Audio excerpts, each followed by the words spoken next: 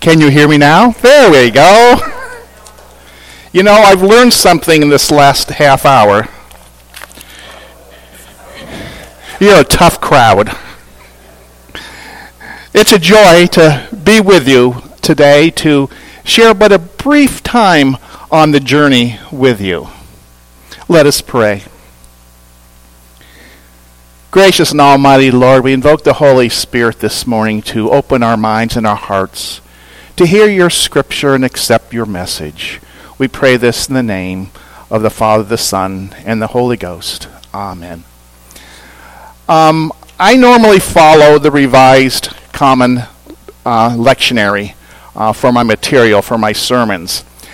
If you're not familiar with it, it provides each week an Old Testament reading, a psalm reading, an epistle reading, and a gospel reading. And sometimes it throws in a proverb or two. So that is what I'm going to do. I'm using the lectionary readings from last week. We're going to hear from the book of Job and from the gospel according to Mark. Hear these words from Job. Then Job answered and said, "Today also my complaint is bitter. My hand is heavy on account of my groaning. Oh, what I knew where I might find him, that I might come even to his seat. I would lay my case before him and fill my mouth with arguments. I would know what he would answer me and understand what he would say to me. Would he contend with me in the greatness of his power? No, he would pay attention to me. There an upright man could argue with him, and I would be acquitted forever before my judge. Behold, I go forward, but he is not there, and backward, but I do not perceive him. On the left hand when he is working, I do not behold him. He turns to the right hand, but I do not see him. God has made my heart faint. The Almighty has terrified me. Yet I am not silenced because of the darkness, nor because thick darkness covers my face." From the Gospel according to St. Mark, chapter 10, verses 17 through 31. And as he was setting out on his journey, a man ran up and knelt down before him and asked him, "Good teacher, what must I do to inherit eternal life?" And Jesus said to him, "Why do you call me good? No one is good except God alone. You know the commandments. Do not murder. Do not commit adultery. Do not steal. Do not bear false witness. Do not defraud. Honor your father and mother." And he said to him, "Teacher, all these I have kept from my youth." And Jesus, looking at him, loved him and said to him, "You lack one thing. Go sell all that you have and give to the poor, and you will have treasures in heaven, and come follow me." Disheartened by the saying, he went away sorrowful, for he had great possessions. And Jesus looked around and said to his disciples, "How difficult it will be for those who have wealth to enter the kingdom of God." And the disciples were amazed at his words. But Jesus said to them again, "Children, how difficult it is to enter the kingdom of God. It is easier for a camel to go through the eye of a needle than for a rich person to enter the kingdom of God." And they were exceedingly astonished and said to him, "Then who can be saved?" Jesus looked at them and said, "With man it is impossible, but not with God, for all things are possible with God." Peter began to say to him, "See, we have left everything and followed you." Jesus said, "Truly I say to you, there is no one who has left house, brothers or sisters, or mother or father or children or lands for my sake and for the gospel, who will not receive 100-fold now in this time, houses and brothers and sisters, mothers and children, and land and persecutions, and in the age to come eternal life. But many who are first will be last, and the last will be first. This is the word for all people. You heard a common thread in the scripture readings this morning. We heard about things being taken away and a command to give things away. It was the story of two wealthy men, Job and a man who's not named. We know Job was rich because at the beginning of the book of Job, we are told that he owned 7,000 sheep, 3,000 camels, 500 yoke of oxen, 500 donkeys, and had a large number of servants. He was the greatest man among all people of the East. Now, we're all familiar with the story of Job. When you think of Job, what do you think of? Patience? Patience of Job. Now, one day, the angels came to present themselves before the Lord, and Satan also came with them. The Lord said to Satan, "Where have you come from?" Satan answered the Lord, "From roaming throughout the earth, going back and forth on it." Then the Lord said to Satan, "Have you considered my servant Job? There is no one on earth like him. He is blameless and upright, a man who fears God and shuns evil." Now, a sort of trial ensues. Satan insists that Job is only faithful to God because God protected him and gave all his wealth. This is turning into a trial. Satan is going to be the prosecutor. God is going to be the judge. And Job is going to be the chief witness. Do we feel sometimes that Satan is putting us on trial? That Satan is judging us? Checking on how firm our faith is? We live in a very anxious time. There is so much division right now. Division in families, division in our country, division in our churches. Might this not be Satan testing the faith of families, the faith of nations, the faith of churches? Satan tried time and again to break Job's faith. One day, while Job's oxen, remember he had 500 yokes of oxen, were plowing, and the donkeys, all 500 of them, were grazing nearby, inhabitants of Seba came and stole them and killed all the servants, save the one that was left to deliver the message to Job.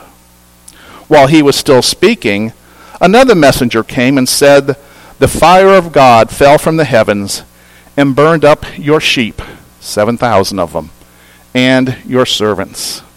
While he was still speaking, another messenger came and said, "The Chaldeans formed 3 raiding parties and swept down on your 3,000 camels and made off with them and put all of your servants to the sword." While he was still speaking, yet another messenger came and said, "Your sons and daughters were feasting and drinking wine at the oldest brother's house, when suddenly a mighty wind swept in from the desert and struck the 4 corners of the house. It collapsed on them, and they are dead." All but his life had now been taken from Job. Now, the second man we heard in our gospel reading is not named. He came to Christ and asked him what he must do to inherit eternal life. Christ listed the commandments, and this man insisted that he had lived by them all his life. Then Christ said to the man that he lacked one thing: "Go, sell all you have, and give it to the poor." Could this man have been unnamed so we can insert our names into that story? Would you do what Christ told this man to do? If you felt God was calling you to do this, would you sell all you have and give it to those in need? You know, Christ and his disciples were the first socialists, and the church under the apostles were socialists. You see, Christ and his disciples had one purse, carried by Judas, And when any of them had a need, the funds would be taken from that common purse. The earlier followers would bring to the apostles their goods, their monies, so that all may be satisfied and none will be left out. Now, you might want to argue the point based on what we know of socialism today, because the socialism of Christ was different. Christ's socialism was one of compassion, of care, of love. There was no greed. There was no dishonesty. There was no getting ahead of your neighbor. We can't say that about socialism as it exists today. So, did the young man go and sell everything he had? We know he left disturbed and sad. We don't know if he sold everything.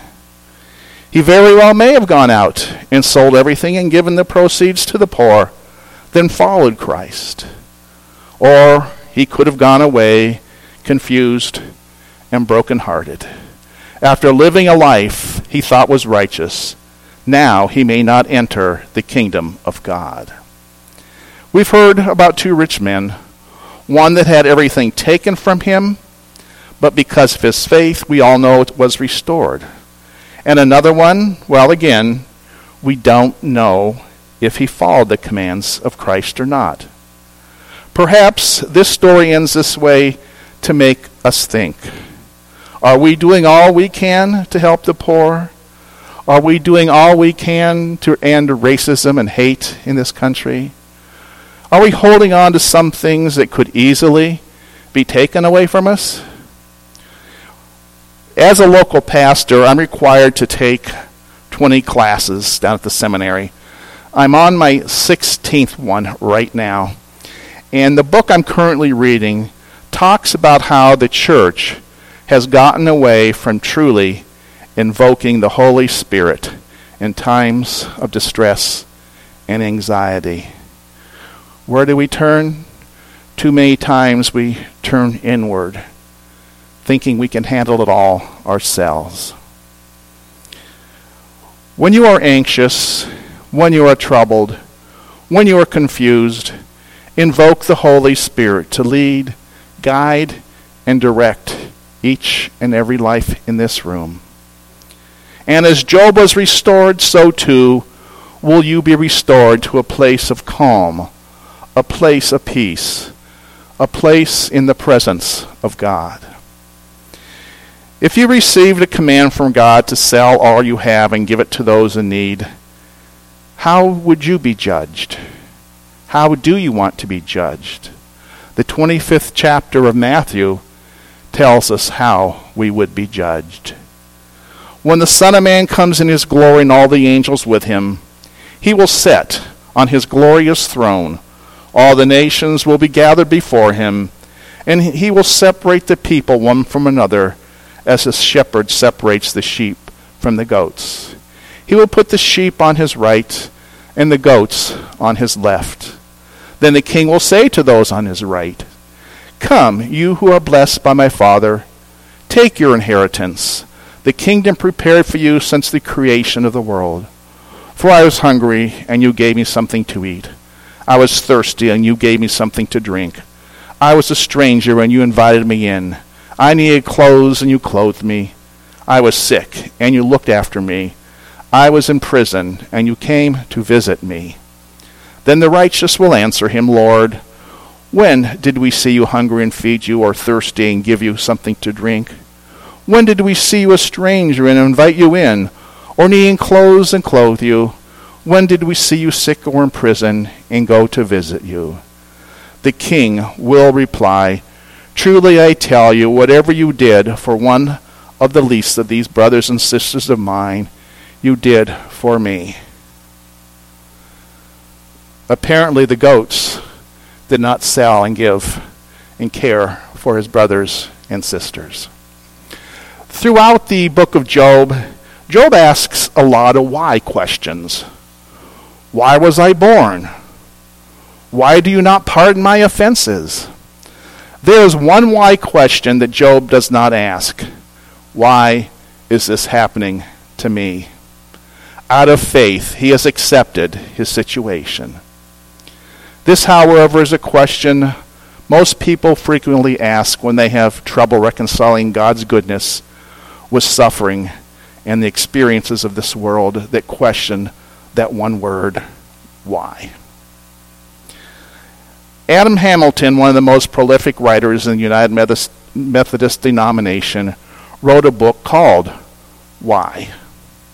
He said there are three foundational ideas that must be considered when we think about why. First is that God has given human beings dominion over the planet. That is, God has placed the human race in charge of God's planet, making us responsible for what happens here. The second foundational idea is that what makes us human is our ability to choose between good and evil. That ability truly is a gift from God. The third foundational idea is that we humans struggle with our freedom. We find that we have an innate tendency to be drawn toward the things that are not God's will. We often say when bad things happen that that's God's plan. Well, I disagree, because God's plan is not to have this pandemic ravaging the world. God's plan is not for there to be school shootings. I believe the plan that God has for our lives is not so much a full manuscript, but an outline for a story that God hopes we will choose to follow, filling in the outline with God each day. When we're passing through those awful chapters in difficult seasons, we sometimes cannot see God. But when we look back over our lives in hindsight, we see how God moved the plot forward and folding it into a story of God's redemption in each of our lives. God can and will transform our pain, redeem our suffering, and lift us up out of the darkest pit. And that is done through hope. It is not hope that evil will not have its way for a time. It is hope that God is with us all the time. It is hope that God works through to help others and others to help us. It is hope that God redeems suffering and forces evil to accomplish good. And ultimately, it is hope that the day will come when there will be a new Jerusalem where God will ultimately triumph. It is our hope, it is our faith that sustains us and lifts us up. Let us pray. Heavenly Father, we ask that the Holy Spirit that walks with us daily will show us those things that we're holding on to that we need to let go of. Will show us those things that we need to do to further your kingdom. And we pray, Lord, that when we are disobedient, it is the Holy Spirit that can correct us. We pray this in the name of our Lord and Savior, Jesus Christ. Amen.